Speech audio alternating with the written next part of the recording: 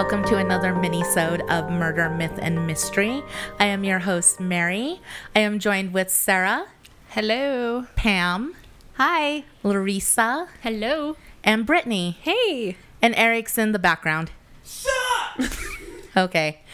Today is part 1 of the JonBenét Ramsey story.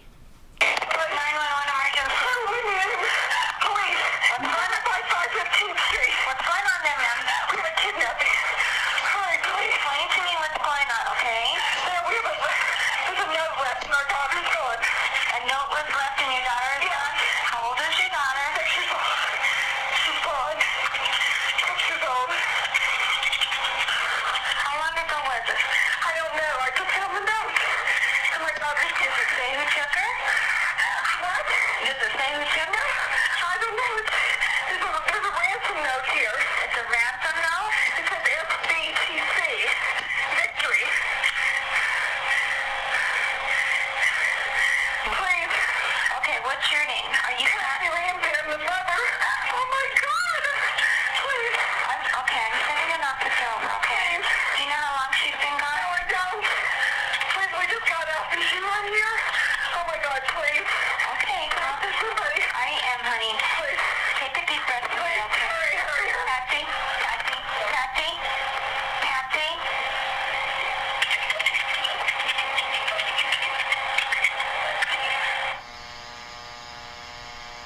On December 26, 1996, a 6-year-old JonBenét Ramsey was found murdered in her Boulder home in Colorado.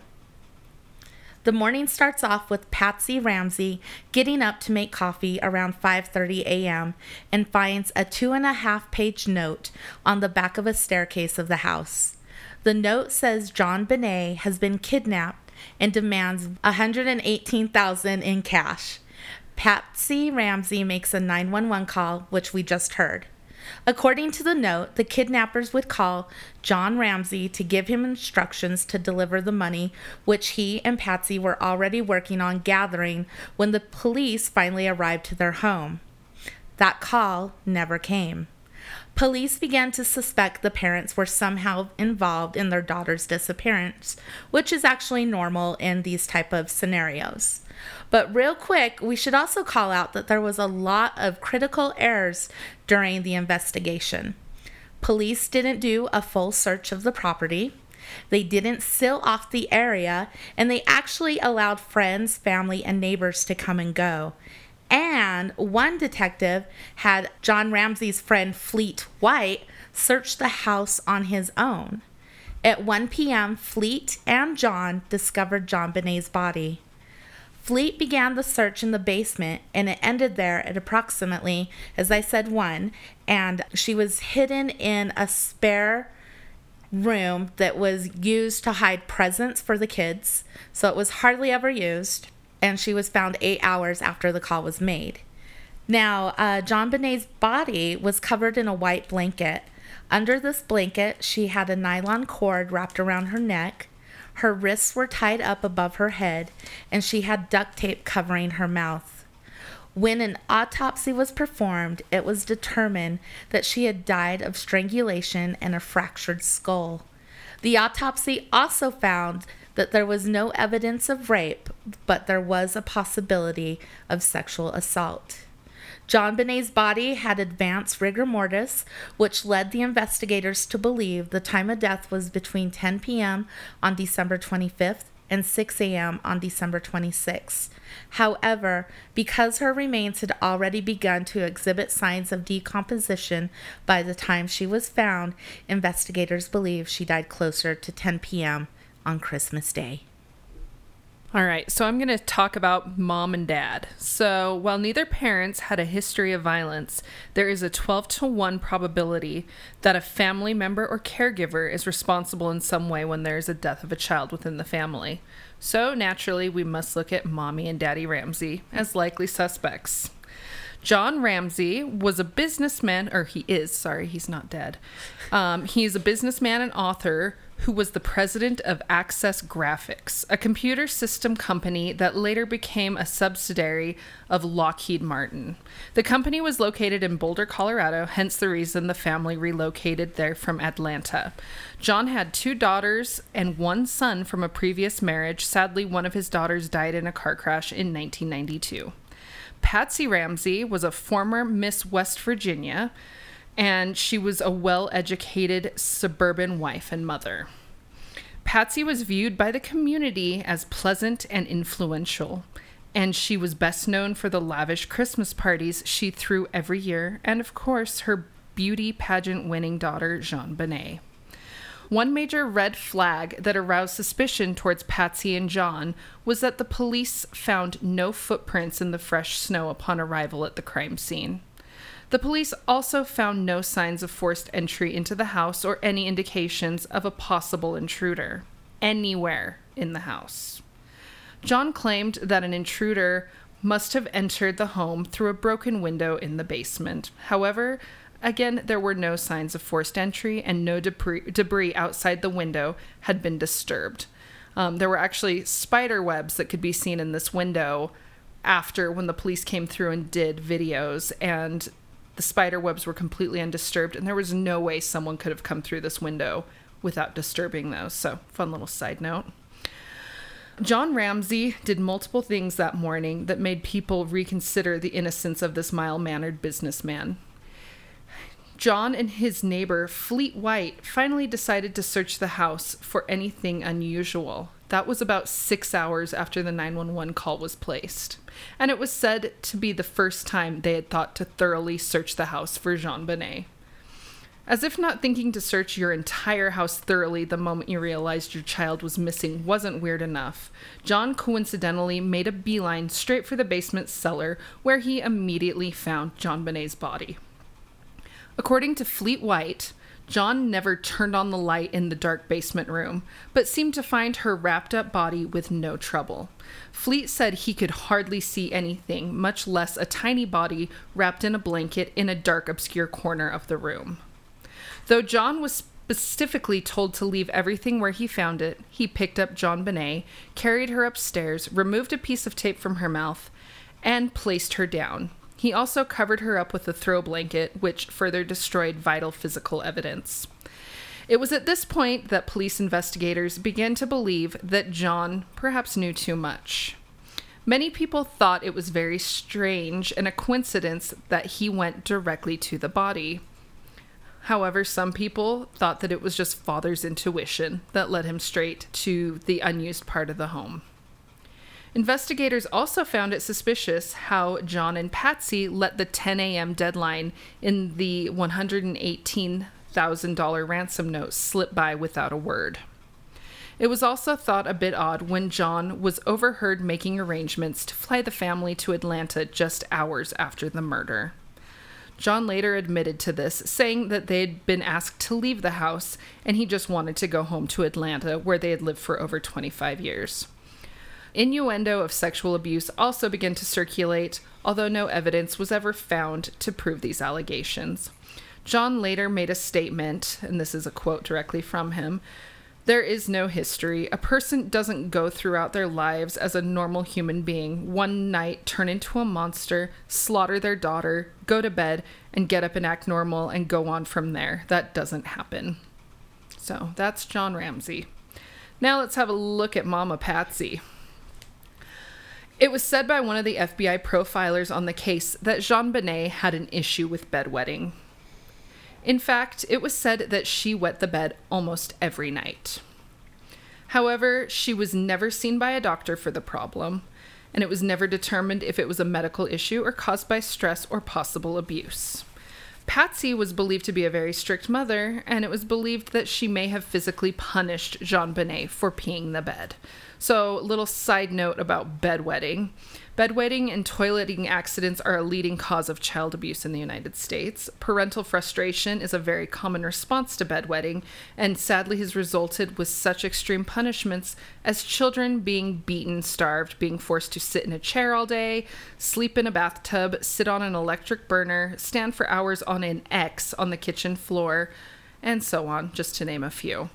So the theory here is that while cleaning up yet another one of JonBenét's bedwetting accidents, Patsy lost her temper and slammed the little girl's head against the side of a hard, blunt surface like the bathtub and accidentally killed her. Realizing JonBenét was dead, Patsy panicked and then staged the kidnapping in order to cover the whole thing up. Patsy Ramsey said she was the first to know JonBenét was missing when she found a 2.5-page handwritten ransom note at the bottom of the staircase.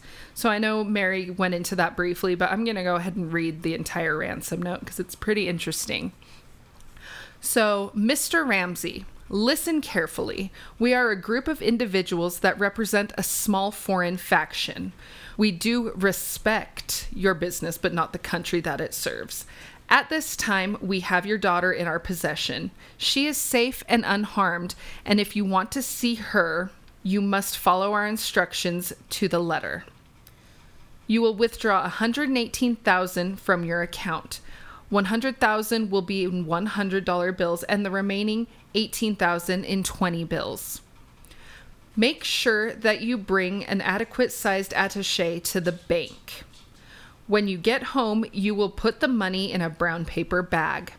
I will call you between 8 and 10 a.m. tomorrow to instruct you on delivery. The delivery will be exhausting, so I advise you to be rested.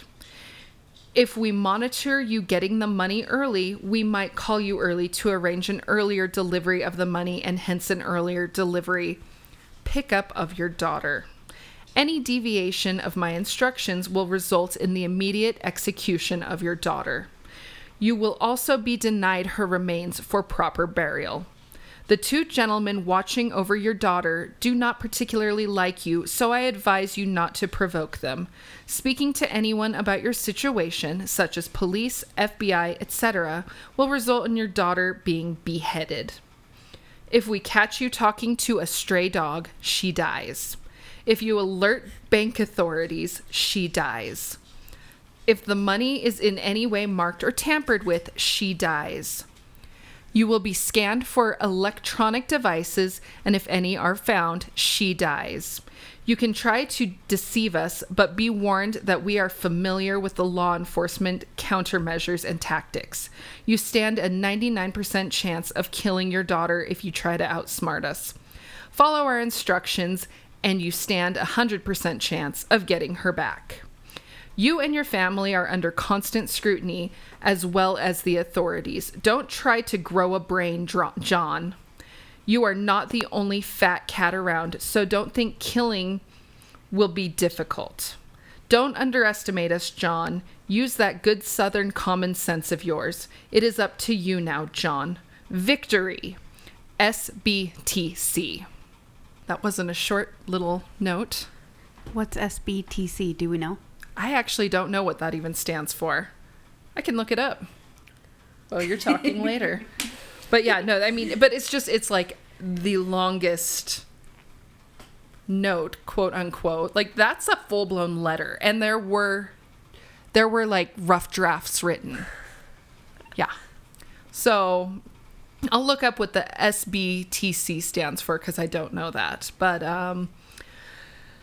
so we'll talk a little more about that in a second. But Patsy was also the one who called 911, and we already heard the recording on that. So FBI profilers thought it was very odd that Patsy never mentioned JonBenét's name during the call.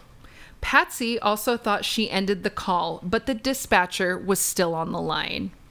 Most people stay on the line with 911 because they feel like if they stay on the line that they are connected to the people who are coming to help them. Most people won't hang up until help arrives because they need that support from the dispatcher. Well, Patsy thought she hung up and she set the phone down and it just fell to the floor. So she thought the call was ended, but then the dispatcher claims she heard Patsy say, "Okay, we've called the police, now what?" The dispatcher said that once that Patsy's tone changed completely from hysterical to very calm as soon as she thought the call had ended. It has been speculated that Patsy also wrote the ransom note herself. First, it was written with Patsy's personal stationery and a pen. which were both returned to their original places in the house upon completion of the note. Profilers say that whoever wrote the note had a high ability of writing. Did I mention that Patsy majored in journalism in college? Profilers say that whoever wrote the note was most likely an adult over the age of 30, had a maternalistic style of writing. It was believed that the writer of the note was most likely a woman. A handwriting analysis was conducted and also pointed to Patsy as the writer of the note. And though it was very convincing, it was eventually found to be inconclusive. Another thing that pointed fingers in Patsy's direction was that JonBenét was found with a rope around her neck, and it was tightened by a homemade garrote. Garrote? Garrote. Yeah.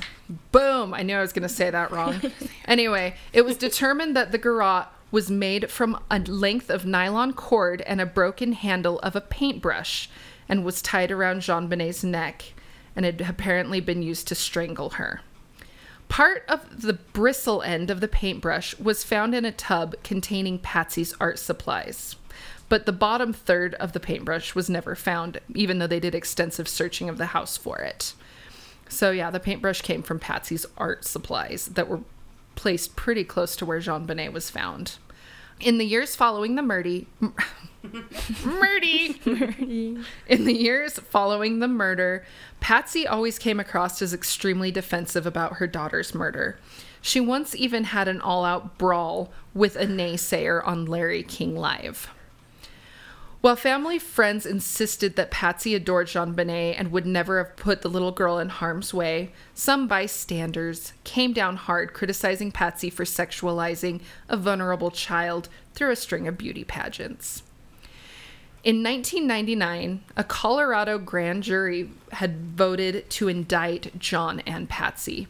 The indictment included 2 counts each of child abuse and said the parents did unlawfully, knowingly, recklessly, and feloniously permit a child to be unreasonably placed in a situation that posed a threat of injury to the child's life or health, which resulted in the death of JonBenét Ramsey, a child under the age of 16. That's a mouthful. That's what she said, right? Anyway, on October 13th, 1999, Alex Hunter, who was the district attorney at the time, refused to sign the indictment, saying the evidence was insufficient. This left the impression that the grand jury investigation had been inconclusive. And in 2002, the statute of limitations on the charges expired. Interestingly enough, John and Patsy's indictment was not known publicly until October 25th, 2013, when previously sealed court documents were released. On July 9th, 2008, John and Patsy were both formally exonerated as a result of newly developed DNA sampling and testing techniques. Sadly, Patsy did not live long enough to see her and John exonerated. She passed away in 2006 after a 13-year battle with ovarian cancer that eventually spread to her brain, and she took whatever secrets of that morning she had with her to the grave. After his wife's death, John reportedly met Beth Holloway while attending a fundraiser, and the two began dating. Now, if you're not familiar with who that is, Holloway was the mother of Natalie Holloway, an Alabama student who disappeared during a 2005 high school graduation trip to Aruba. It was pretty big in the news and stuff, but it's kind of interesting that those two dated. I guess they had a lot to talk about. However, Ramsey downplayed their relationship, saying they developed a friendship of respect and admiration out of common interests related to their children. In 2011, John married his third wife, Jan Rousseau, and still maintains his innocence. So yeah, that's Mama and Papa. It's kind of unbelievable. Yeah. There's just so many things wrong with it, because, I mean, not only did their stories change as they went to interviews and that they did a TV interview, I believe on CNN or something, before they even talked to the police. Yeah.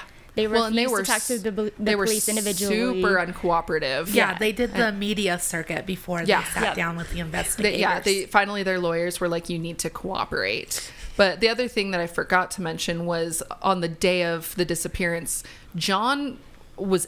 like, people noticed he was gone a lot. For like an hour. For like hour and a half. Or something hour like and a that. half. He would just come and go and just disappear. And it's like nobody really paid attention to where he was. So. Well, that goes back to how flawed the investigation was done at the house. Right. Well, and then the room they actually found her body in, a cop went down there, like looking at the house, and there was like a little rinky-dinky latch on the door, and he was like, oh, better not go in there. Like, Yeah. what the hell? Ooh, it's Ooh, latched for a reason. That's where the ghosts are. Like, good Lord. I don't know. It's all I don't very- like basements either, so I can't really. Yeah, no, I would send someone else to search the basement. I would be like in a haunted TV show or movie. Like you just flick on the light. Yeah, I looked down there and turned it Yep, off. looks clear. All good. And then obviously, if something is found, I've been like, well, I obviously looked. That was not there. I'd be like, look, Scooby, there's the body. We found it. Okay, well, that takes us to Pam and your possible suspect. Yes. Hi. Hello. Hey. Sorry. Getting a little freaky here with Mary across the room. Thank you.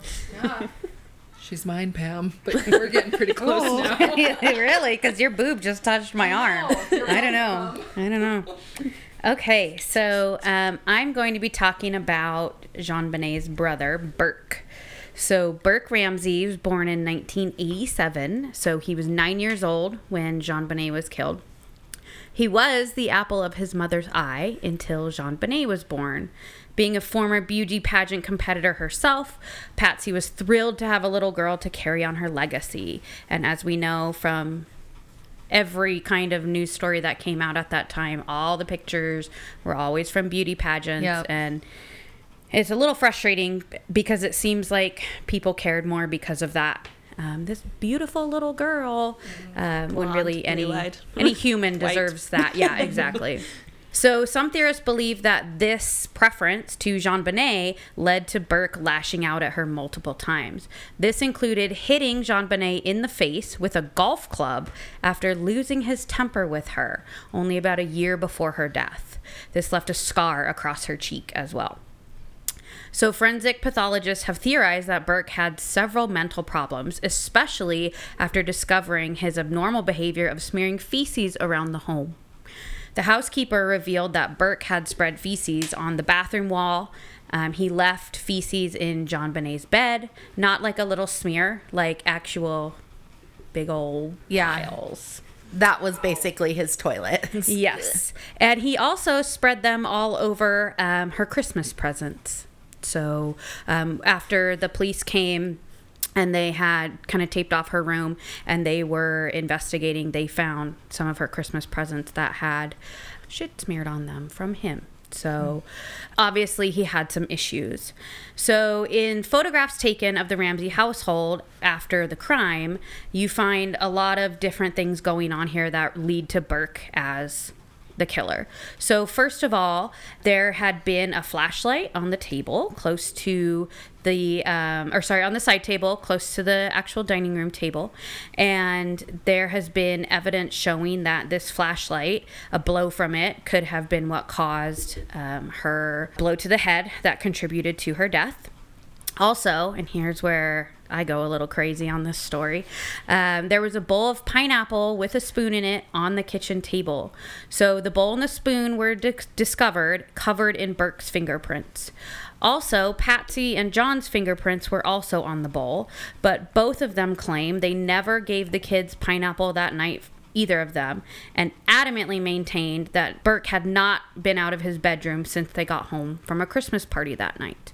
They maintained they came home from the Christmas party, put the children to bed, woke up JonBenét to make sure she went to the bathroom because of her bedwetting, and she went back to sleep, and the entire house went back to sleep until we meet up with what Mary was talking about, where Patsy goes downstairs in the morning and finds the note. So there is, in her autopsy, in JonBenét's autopsy, they found that she had undigested pineapple in her system, despite everyone in the family saying she never had any. This also was digested enough to have been eaten between 1 to 2 hours before her death. So pretty quickly before her death. So again, John and Patsy claimed they got home from the Christmas party, put the children to bed. They claimed that Burke stayed in his bedroom asleep all the way until the police showed up the next day. So after the frantic phone call, after the frantic 911 call we heard, and all of those things. So Burke Ramsey gave his first interview ever, other than the police interviews, all the way in 2016. So quite a while after his sister's death. He went on Dr. Phil. And he recalled the night that his mother came rushing into his room, or I guess it would be the morning, after discovering that JonBenét wasn't in her bed. So he claims that Patsy burst into his room shouting, oh my gosh, running around the room, supposedly looking for something. Now Burke obviously knows it was his sister. He said the next thing that he remembers is a police officer coming into his room and shining a flashlight. I find his terminology really odd because he talks about his mother bursting in the night and a policeman with a flashlight in his face. So if this really was the morning after, there wouldn't be need for flashlights and things like that. So in 2016, there was a highly controversial documentary on CBS called The Case of JonBenét Ramsey. One of the contributors to this is Jim Clemente. Drink. Yes, drink, everybody, drink. So in this documentary came out just a few days after Burke's interview on Dr. Phil. So the documentarians, which again included Jim Clemente and other actual FBI investigators, it also included several forensic pathologists and psychologists and things like that. So they claim that Patsy had left Burke with the bowl of pineapple and some tea, and that when JonBenét attempted to sneak some of that fruit later, it angered Burke and he struck her with the flashlight, killing her. So they claim that JonBenét got up to use the bathroom, snuck downstairs to get some of the fruit. And that's when Burke essentially killed her. Now, there's a very, very large following of people that don't think he did it on purpose. They think he just lost his temper, got angry, she was trying to take his food, and he hit her. There were also some red marks on her lower back where they claim his toy train set fits perfectly up against there, and that he poked her to see if she was alive when he realized she wasn't moving. So that was new and came out just a few years ago with this 2016 documentary. So the investigators that were contributing to this documentary, they're not actually on the case, but they are investigators and they are forensic psychologists and things like that. So they do believe that they got home from the Christmas party, JonBenét went to sleep, again, got up, came downstairs, but this is how they believe that Patsy and John's fingerprints got on not only the tea, but also the bowl of pineapple. So they got it out, they got it ready for him, then put JonBenét to bed. So the investigators on this documentary also point to the lack of the Ramseys getting involved with the case as very atypical, since most families in these situations are desperate to resolve the case. And just like Sarah said, it was, they were really uncooperative. They didn't even want to give actual interviews. And Patsy's reasoning for that was that they felt if they gave interviews, then any other outside suspects wouldn't even be looked into, which is a little suspicious in itself. I mean, if your interview is going to make them only look at you, yeah, it's probably a little suspicious. So there is also DNA evidence that was found on JonBenét's underwear. And this is where Mary was talking about how there could have been a sexual assault, but no rape. And that is because of this evidence that was found. So there wasn't any found on her body or anything like that with the rape kit, but they did find DNA evidence on her panties. Now they say that can be touch DNA evidence, right, with different oils and stuff like that from your skin that they can pull evidence or DNA from. So this DNA had actually been used to rule out all three of the Ramseys as involved.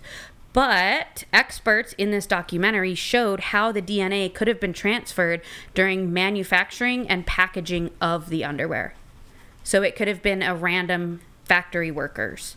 Again, just because there's DNA there doesn't mean it had anything to do with her actually dying. So going back to the 911 call, I'm going to kind of dovetail off some of the stuff that Sarah talked about, because for me, this is one of the most damning parts.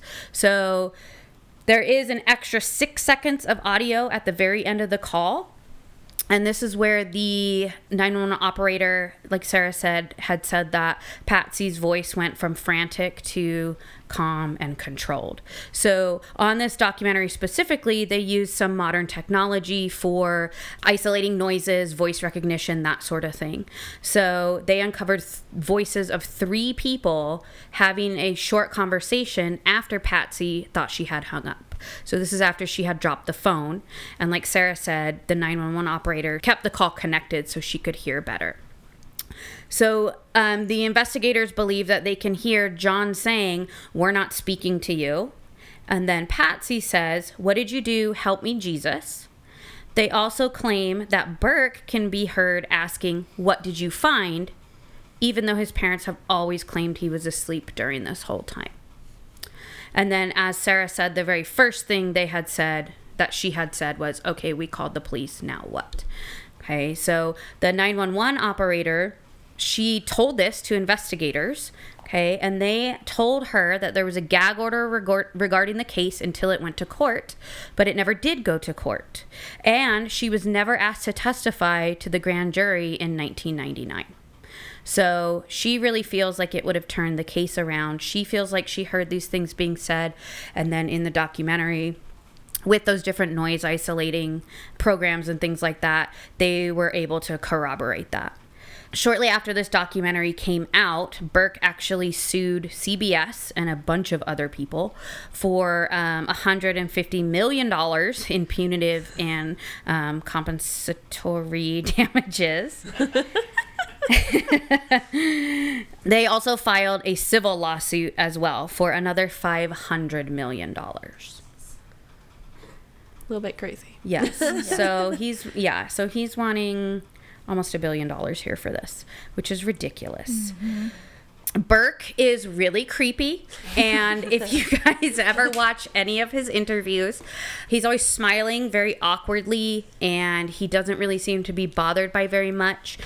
He was interviewed later by an author specifically about his Dr. Phil interview, and there are a lot of things that he mentions where, well, I'm nervous, I smile a lot when I'm nervous.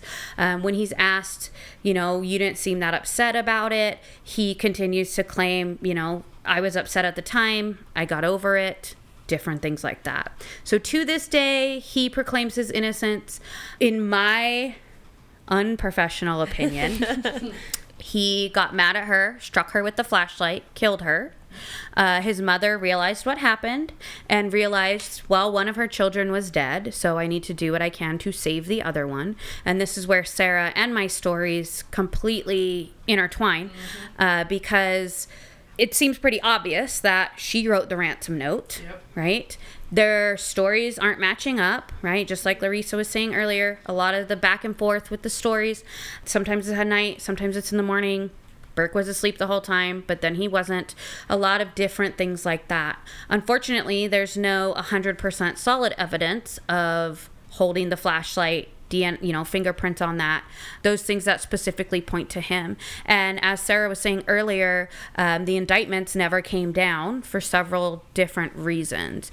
Unfortunately, there's only so much we can speculate in that case, but I highly recommend you guys check out this documentary. Again, The Case of JonBenét Ramsey. It's amazing. It's incredible. And they actually they take a child who was 9 years old and about the same height, build, everything like that as Burke, and they actually take a skull, well, a fake skull, obviously, but one that a forensic investigator would use, and a flashlight that was exactly like the one that was found, and they recreate that. Yes, in fact, he could have had the strength at the time to deliver that blow and kill her. So there's a lot of things like that they recreate and kind of show it was definitely possible for it to happen.